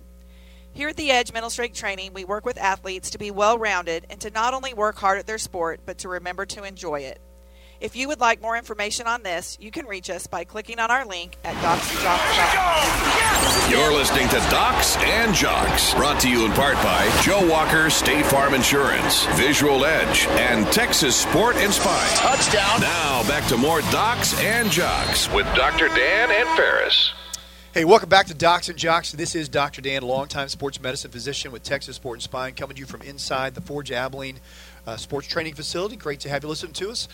Joined each week by my co-host Ferris Potter, the voice of Grand Canyon University. And Ferris, we're very lucky to have on one of your friends and one of our friends here on Docs and Jocks, Kevin Ray. Kevin is the play-by-play radio Dallas Cowboy and television Phoenix Suns and TNT virtual reality broadcaster. Kevin, thanks for being on Docs and Jocks. My pleasure, guys. I always enjoy stopping in. Yeah, well, tell us what TNT virtual reality. It's the NBA playoff time. Tell us exactly what that is and what that entails in your job day to day. Yeah, well, the day to day, it's strictly tied to the playoffs right now. But Intel and Turner Sports, TNT, put together an agreement that was announced, I believe, in mid to late November. And it's just like it sounds, that I do the play-by-play, and it can be seen in virtual reality. So you've got to have the headset, the Samsung VR or the Google Dreamcast headset as well. But pretty unique and very amazing experience. Wow, what the future of sports broadcasting and where it's going. It's amazing. Virtual reality, watching the games, that has to be really, really neat. I'm an old guy, so that just stuns me, like trying to figure that out. I probably couldn't figure the whole thing out, but it sounds really, really, really awesome. So, hey, the NBA playoffs have shown already some surprises. We see now maybe Joel Embiid might be coming back for the Philadelphia 76ers, who in and of their, even if they don't make it past the first round, wow, a couple of years ago winning 10 games, winning 53 games this year, now they look like they got a legitimate shot, number 3 seed going in, now getting their big man back. Looks like they're on the upswing. Yeah, and look, this is a team that is going to have to be reckoned with for the next several years, if not longer, if they can keep the core together. A long process. Yeah, it just asked the fans just how long it took, but. Right now, they're happy that the process has played out, and right now they're reaping the benefits of it. Right. Ferris? Hey, Kevin, our good friend Brian Colangelo is up there. Jerry Colangelo is advising that squad, and you mentioned that they got a lot of good young talent. Doing the TV for the Suns, you got to see the teams up close and personal. As you look at the playoffs, were there a couple teams that you saw throughout the year and you thought, man, I really think these guys, other than the ones we think of, might be a tough out? Well, Philadelphia is certainly going to be a tough out. I mean, this is a team that I think could find themselves in the Eastern Conference Finals. I mean, they are that talented. They've got a nice mix of veterans with the young guys. J.J. Redick is a proven guy. He has played huge for them this season. Getting a guy like an Ilyasova, and you look at Saric, the way he has played, and I think Brett Brown probably doesn't get quite enough credit for enduring the process. And, it was a couple of years ago that so many of the fans were calling for his head because of the losses piling up, but they've stayed the course, and I think he's a very solid coach. And this is a team that is going to be a tough out. You look at the Western Conference, and the team that I think is going to be a handful, and Oklahoma City found out last night, and that's Utah Jazz. Yeah. They were playing as well as anybody over the last month of the season. A couple surprises out there, too. We're a sports medicine radio show, Kevin. We know the Boston Celtics lose Gordon Hayward for the season and Kyrie Irving. If you said before the season you lose potentially your 2 best players on the team and still go 2-0 in the first round of the playoffs against Milwaukee Bucks, I think that's somewhat surprising. Yeah, it really is, and and not to overlook Boston. They played so well during the course of the year with Kyrie being there a big majority of the season. But yeah, for them to have lost Kyrie basically the last 3.5 weeks of the season and still come into that number 2 spot, and now doing what they've accomplished through the first couple of games, that is a tip of the cap to Brad Stevens, who I've always admired and had a lot of respect for his ability to coach, and I think we're seeing that now. And he has displayed a great deal of confidence with this team, and that's bearing it out on the court. Right. Ferris? All right, Kevin, I was going to try not to even bring this up, but we're in Phoenix. You're the Phoenix Suns guy. We're mentioning these names, and we got Danny Ainge has a Suns background. He's up in Boston doing great things. We got Mike D'Antoni. He might be in the NBA Finals this year down in Houston. We got Steve Kerr doing great things up there. We got all these guys who have run through Phoenix, but they've gone on to other places. Brian Colangelo's up in Philadelphia now. Do the Suns, you watched them all year. They got some great young talent. Is it going to be a super long process for them? You think they got some of the pieces in place? Are you excited? What's your feel on the Suns? Well, yeah, it's not going to be a long process. And Ryan McDonough, the general manager, said as much, and I think he knows and senses the urgency with the fan base, 8 years now without a playoff appearance.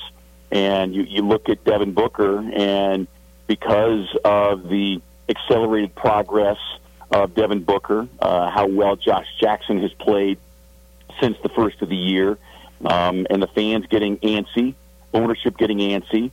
This is a team that can't, go through a 6-year process. So he has said as much. We're going to be aggressive. Now, you can say that and actually getting it done are two different things, but if their pursuit of a head coach is any indication, that's a good sign. I think they blew everybody out of the water with the announcement that they wanted, to talk to Mike Budenholzer.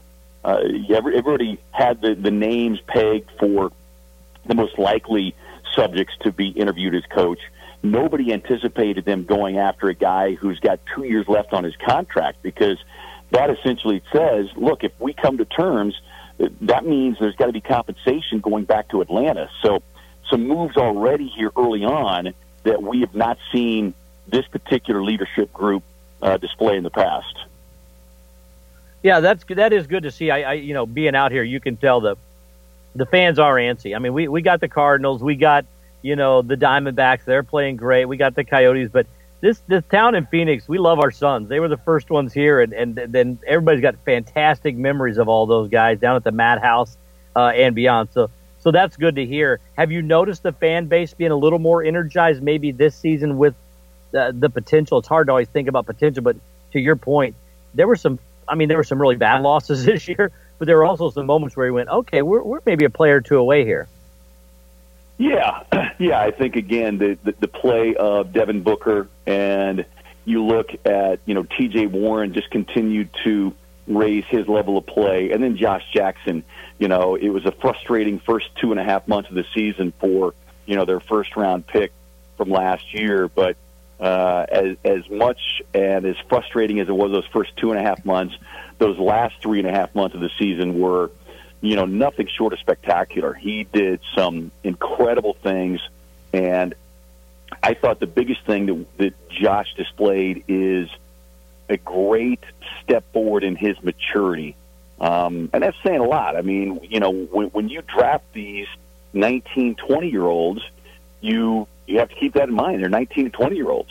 So there is going to be a level of immaturity, and you hope that they can take those big steps forward sooner than later. And we saw that with Josh. And a lot of the credit goes to Jay Triano and his staff for staying with Josh, but also holding him accountable, not letting him get by with things, and really letting him know, look, this is a man's league. And so you got two choices. You can either grow up or you can spend more time on the bench. And to Josh's credit, he listened, he worked, and put together a great final 3 months of the season.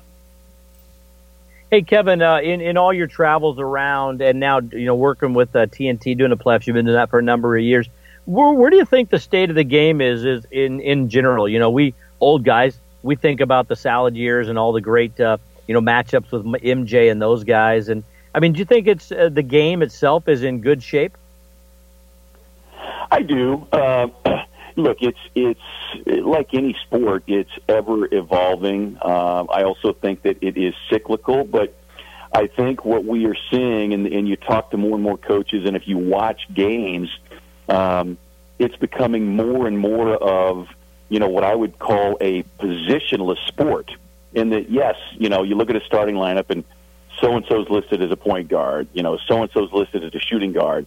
But when you look at the way offenses are run now, everybody basically plays every position. Right. You've got bigs who are being asked and called upon to be able to shoot three-point shots, and not a rare three-point shot, but, take multiple threes in the course of a game. And so that's where, you hear the phrase positionless basketball. And it is a sharp contrast from, back in the day when you knew who your true center was. He played with his back to the basket. There's very few of those guys in the league now, but it's just part of the evolving aspect of the game.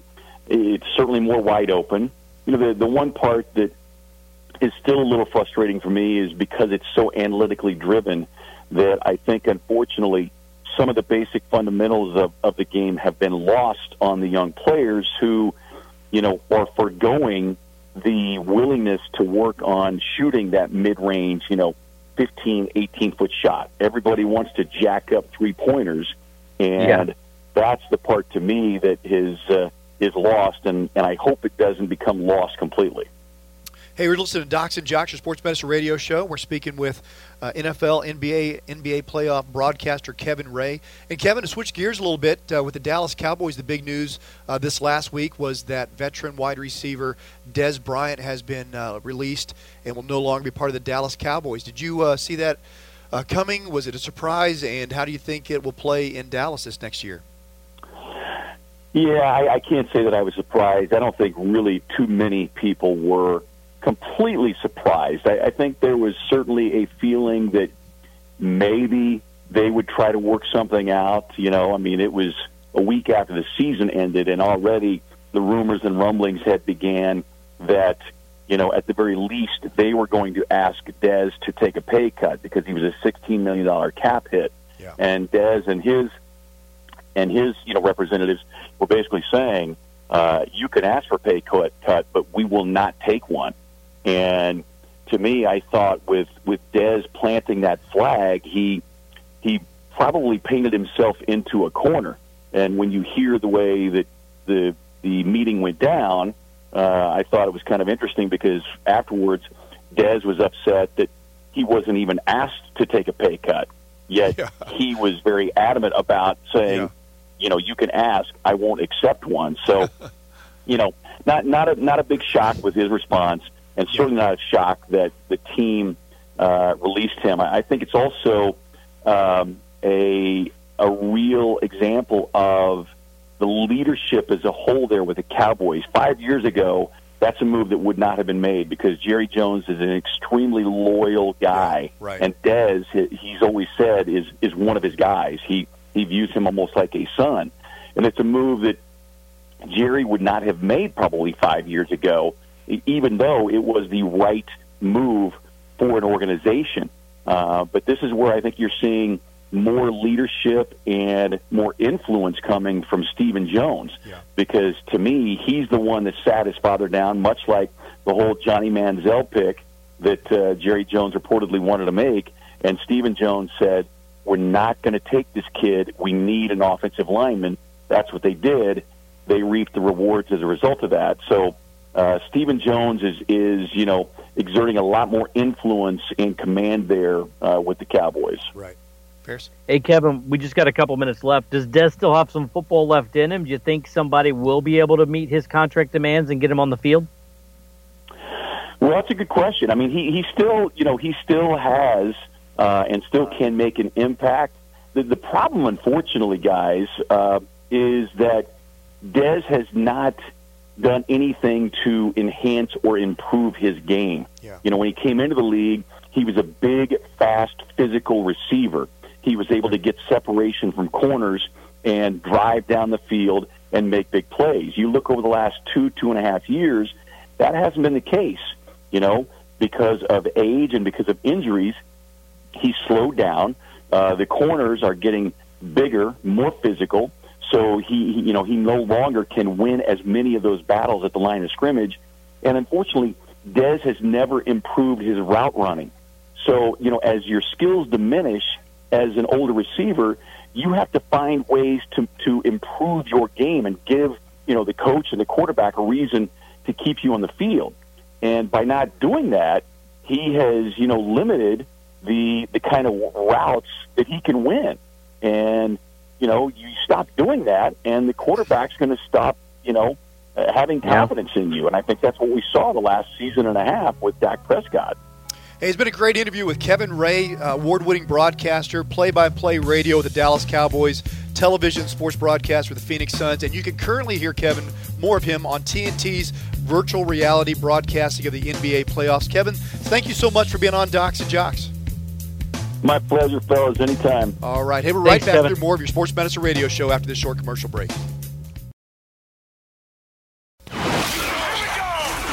You're listening to Docs and Jocks, brought to you in part by Abilene Sports Medicine, Hardin-Simmons University, and Lawrence Hall Chevrolet. Touchdown. Now back to more Docs and Jocks with Dr. Dan and Ferris. Hey, welcome back to Docs and Jocks. This is Dr. Dan, your sports medicine physician, coming to you from inside the Forge Abilene Sports Training Facility. If you ever want to find out if the Forge Abilene might be the place for you to train, if you're in our listening area, man, we'd love to have you part of our sports training facility by doing a free trial, and you can learn how to do so by going to theforgeabilene.com. Also, want to say thank you to all our wonderful guests today. Man, this is our last segment. Man, we had on Homer Bush, former New York Yankees World Series champion, as well as nearly a decade-long Major League Baseball player. Several times was in the top leaderboard on stolen bases in the major leagues. And then we just had on Kevin Ray. Man, Kevin has an interesting background. Ferris, my good friend and co-host Ferris Potter, the voice of Grand Canyon University, also a sports broadcaster. He's friends with Kevin. And we were just talking about this. This guy has a very faceted background in the fact that he's been with the Phoenix Suns. He does TNT and NBA playoffs. He does the Dallas Cowboys. He's kind of all over. That guy has to spend half of his life in a traveling vehicle of some sort, whether that's plane or bus or something. Man, what a cool guy. Great interview. Yeah, and I mean, I was really happy for Kevin when he got the Suns TV job, and he's been doing a lot more on TNT. He's been busy, but if kids come up to me all the time, I want to do what you do. I want to do what you do. Well, you know what Kevin did? Kevin basically worked his butt off from the moment he got out of college till the moment he still does it. He hasn't stopped for like 25 years, 30 years, And that's what it takes. He just hustled. He took every job. I remember Kevin when he was in Phoenix, and he was just running the board for hosts, and then he became a host, and then he started working doing the Suns radio stuff, and that turned into doing some of the TV stuff, and that. But he was just always working, always working hard, always a good guy, always a positive guy, and that's what I tell my daughter all the time too, because millennials get a bad rap these days, but some of it's actually deserved. And I just say, look, if you just show up on time, work hard, and have a good attitude, you're going to go a long way in this day and age. It really doesn't take much more than that. Yeah. And Kevin did it, and he was talented too, which always helps. But a lot of talented people don't make it because people go, I don't want to spend time with you. And Kevin's a guy, they're like, yeah, you're talented, and you're good at what you do, and you're fun to be around. So, trifecta. He's always so gracious when he comes on Docs and Jocks. His last statement's always like, anytime, guys, anytime you want me on, just let me know. I mean, he's just always so gracious. We kind of call it. Yeah, I literally texted him. He's up in Indiana preparing for playoffs, getting all his information. I basically texted him, and within an hour later, he's on the show, right? Just willing to do it. Yeah, we're going to have on Coach Chris Beard. We can go ahead and what do we call that? A prequel? Is that what we call that when we tell you what's going to go on ahead of time? We'll give you a preview. We'll give you a preview. Just a preview, a preview. Yeah, Chris Beard, Coach Beard of Texas Tech men's basketball, who did so great this year. He's going to be on next week's show, and he got caught up and had another engagement, so he's going to come on next week. And so Kevin was gracious enough to just spot on the spot and say, yeah, I'll come on the show. So, yeah, I love those kind of guys that always have the can-do attitude. And that both our guests this week were that. And if you don't know the story of Homer Bush, too, Homer Bush grew up in East St. Louis. We've had him on the show previously, and he talked about this. East St. Louis is like Watts of L.A. It's a rough area. I'm from that area. I'm not East St. Louis, but outside of there, we used to not stop at the stoplights in East St. Louis. That's how rough it was. So you didn't get off freeway there. No, man, you didn't come back. It was not East St. Louis, and that's his hometown, and he grew up there. He came from humble beginnings, and talk to that now World Series champion New York Yankee who played in the big leagues for nearly a decade. And to listen to his story now, you wouldn't think that, but man, that guy came from humble beginnings, worked his tail off. He was a great football player, great track star, great baseball player who said, I wasn't going to be stopped. And that's a cool story when you know the background and knowing that Kevin Ray worked so hard. If you want to get somewhere in life in the sports medicine world or whatever you want to do, it takes time. I mean, went to medical school, residency, internship, fellowship for 14 years to be able to talk sports medicine. So you just got to put your time in and put your head down, do a grind. But the positive is you can wear scrubs anywhere, and nobody says that guy's underdressed. So that's true. I don't like to do that because Dr. Jack Houston, who trained me, he's the kind of the father of sports medicine, a famous orthopedist out of the Georgia area, did lots of famous surgery, trained most of the famous sports medicine physicians like Dr. James Andrews, etc. He was my mentor, and he never, ever liked to see you wear scrubs outside of the OR. So if you were going from the OR back to clinic to see patients, you had to get back dressed up, and he wanted you dressed up. He was a bow tie wearer, and he wore a suit and a bow tie, and he wanted his fellows to look nice when you went back in to see clinic patients. So you would have to change. If you went multiple times, because sometimes I'd go watch a surgery, then I'd go back to clinic, watch a surgery, go back to clinic. I was changing clothes like 6-7 times a day, man. And you love dressing up and wearing suits and ties. Yeah, exactly. Yeah, Ferris is saying that with a little sarcasm because he knows me. So, but yeah, no, I do not like to do that. But I don't like to wear scrubs outside because I feel like I do a disservice to Dr. Houston every time I do it. He's kind of a little bit of a father figure to me. So they're comfortable though, right? Not really, man, because I don't have any rear end, and so they slide down on me, man. I can't keep them tied. It's just a weird deal, man. Yeah. So yeah, I can't wear scrubs right. It's just so weird. Anyway, we digress. Back to your Grand Canyon University Antelopes, man. Give us a little update on where the baseball program is and what they're doing right now with your sports broadcasting. What's GCU doing? Well, I think right now the baseball team's freezing their rears off. They're in Illinois, Champaign, to play. Yeah, cold right Fighting now. Illini. Who's the Illini? I think they've been cracking the top 25. Really good Big Ten team. But yeah, they're up there. We've seen it in MLB where it's just been horrible cold weather. Yes, terrible. Cancellations left and right. So they're hoping they can get in 3 games up there. But top team in the Western Athletic Conference, 10-2. They're 20-16 overall. Andy's got them rolling. Jake Wong, their starter, who pitched so well against Texas Christian, TCU. That first one, he's still rolling along. Probably going to be a top draft pick. So things rolling along there for GCU baseball. Well, it's funny you mentioned TCU because that was the teaser that I didn't tell the story of before we went to the interview with Kevin Ray. Texas Christian University, one of the top-notch programs in all the country, really the best program over the last 5 to 10 years. Just always seems like they're vying to be in the College World Series or in the College World Series. Lucan Baker, their star player, who's considered the number 1 prospect in this year's the Major League Baseball draft coming up. He now is going to miss the 2nd straight season with a season-ending injury halfway through the season, and he was playing Abilene Christian University. Our show is broadcast out of Abilene, Texas. Abilene Christian University was playing them, and he slid awkwardly into second base, broke his fibula, which is the bone on the outside of your lower leg, makes up the outside portion of your ankle, and when he broke it, he also disrupted the ligaments in the ankle joint itself, so he had an unstable ankle. So he got a plate put on the fibula to put the bone back together, the small bone on the outside of your leg that is a slight weight-bearing bone. And then because of the ankle joint disruption, or the mortise joint we call it in your ankle, he had to have a wire placed across to bring the fibula and the tibia back in alignment, as well as stabilize the ankle joint when he walks. So he is now done for the season. Man, where do you think and by the way, TCU went on to lose that game. They said they just lost their mojo when Lucan Baker went down with that injury, and they knew they had lost him for the season with a bad fracture. They lost it, and ACU went on to win that game 4-2. Where do you think Lucan Baker goes in the draft now? Remember last year he had a season-ending shoulder injury when he ran into a guy at first base. He now has a season-ending distal lower extremity ankle fracture and has required surgery. He was projected to go number 1 overall in the Major League Baseball draft. Where do you think does he stay in the top round? Does he stay in the top 10 people? Does he stay top 5 rounds, or does he drop further than that? I mean, what do you think?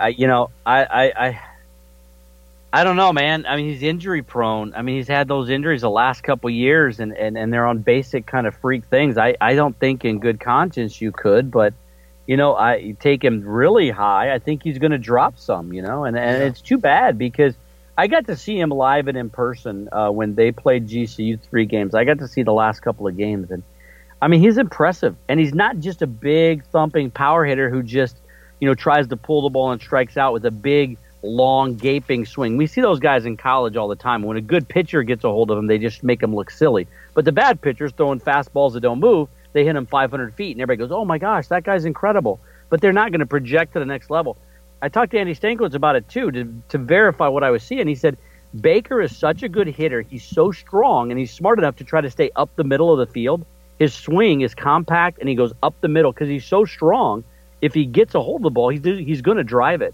And so I said, do you think he projects at the next level? He said, oh, absolutely. He said, this guy, doesn't have the holes in his swing you need to fix. He's going to be a next level guy. But can he stay healthy? I don't know. I mean, what's the recovery time on something like that? With a fracture, typically you give it about 6 weeks. With a fracture and a injury to the ankle joint itself, it's going to be a 2 to 3 month, before he's back doing sports-related type activities. So, it's the same injury. Des Bryant broke his fibula and had the same type of injury, had a syndesmosis ligament injury, which is what the tissue between the bone in your lower leg, the fibula, which is on the outer, and the tibia on the inside. There's a piece of tissue that kind of holds them together and stabilizes them. We call that your syndesmosis. That's what he disrupted, and he was back playing in about 2 to 3 months. So can he come back, healthy next year? Absolutely. Will he be ready for rookie ball after the draft? Probably not. So he's got a little bit of recovery. College baseball doesn't get done until June, July type time frame. So yeah, I mean, usually you get drafted in June and you report. If you're not in the World Series, you report to short A immediately. In July, right? Yeah. I mean, you're on a bus. So if you do draft him, he's probably not playing until winter ball, right? Yeah. I mean, but you could probably get him into your spring training facility, and you could take over that. To me is the reason that if he does get drafted high enough, you would forego your senior year, because if you're a senior, you have zero, and you can't negotiate at all because they know you have no other option but to go pro. If you're a junior, you got a little bit of negotiation because you can say, I'll just go back to school. But to me, I'm sure TCU's got fantastic medical facilities, but if you get drafted high by, the Dodgers or the Cardinals, whatever, you're going to get top-notch medical people looking at you, helping you rehab. They'll probably send you to their spring training facility. You're going to be in a great area at the major league spring training facility, doing your rehab and stuff, and knowing you're going to get back up and running and playing in winter. If you come back to college, you're not going to play summer ball. You'll probably be ready to play some fall ball, but it's a reduced schedule in Division I. So yeah, it actually makes more sense for him if he can get somebody to draft him at a decent area to go pro, so he can get back training and playing in November, December. Right. That seems like the timetable, right? Probably. I mean, yeah, I would say winter ball would be definitely reasonable and an expectation that he'd be back playing by that time. So, yeah, it's just sad to see. He was impressive. When we saw him, I was like, wow, this kid's legit, man. Yeah, he's so big. I see why they were salivating. He's just so freaking big, man. He's just giant. So, yeah. So anyway, it's sad. TCU currently sits 19-14, 6-5 in conference, 4th place in the Big 12, which would be a good season for just about anybody else. But TCU, it feels like it's a little bit of a down year for them. Yeah, they're not even in the top 25 anymore in D1 baseball. It's like it's a shock. Yeah, it is a shock. It's been so long. Too. Yeah. So it's been so long since they haven't been in the top 25. You almost expect every time you turn on the top 25 or look at it week to week over these last 5 years them to be ranked in the top 5 for sure. Hey, I do want to. Last thing. Sorry. I was going to say one last thing. D1 baseball does their projections throughout their field of 64. Had GCU as the number 4 seed, playing the number 1 seed, Texas Tech at the Lubbock region. Wow! Along with Dallas Baptist and Wichita State. How cool of a regional would that be? Wow, that is amazing. Yeah, would you be coming out and broadcasting that one? Would you travel with GCU? I don't think we would broadcast, but I think I might come out because I think you'd come to it. Absolutely. I think Deuce would come down and check it out. Yeah, it'd be so cool. It'd be a lot of fun to get everybody together. Ron Wolforth, our good friend of the Texas Baseball Ranch, whose son's on Dallas Baptist, would be there. Tim Tadlock, who we've had on the radio show before. It would be a lot of fun, man. Andy Stankiewicz. We could have a roundtable with the coaches. Oh, that would be so cool. Yeah, let's make that happen. Just make that happen. Hey, I want to give a little preview on next week's show, man. I've already told you Chris Beard, our Texas Tech men's basketball coach, is hopefully going to be on next week. Also going to be having on Dr. Jake Van Landingham. And Dr. Van Landingham is working on a new experimental drug that is going to potentially be coming to the market that decreases brain swelling post-concussion. So just imagine that. If you can take this drug, Prevacus it's called, and it decreases your swelling post-concussion, it could help with, like, youth traumatic brain injuries or concussions in football and stop the progression of these long-term injuries we see from chronic traumatic encephalopathy, which is the consequence of long-term brain injury. So we're talking to Dr. Jake Van Landingham. Really, really excited about that interview. It's one of the things we maybe have talked more about than anything else on Docs and Jocks is all the long-term injuries with concussions. Speaking of which, Ferris, NFL has banned now 10 previously accepted helmets, saying that they're no longer acceptable. They don't meet safety criteria. The unique part of that is they're grandfathering in those helmets to anybody who wore one last year wants to continue wearing it, such as little names you might have heard of. Tom Brady and Drew Brees are going to be wearing those helmets. So non-sanctioned helmets that have been grandfathered in. So kind of like when baseball went to hard helmets instead of caps, some guys can still wear caps as long as they grandfathered them in.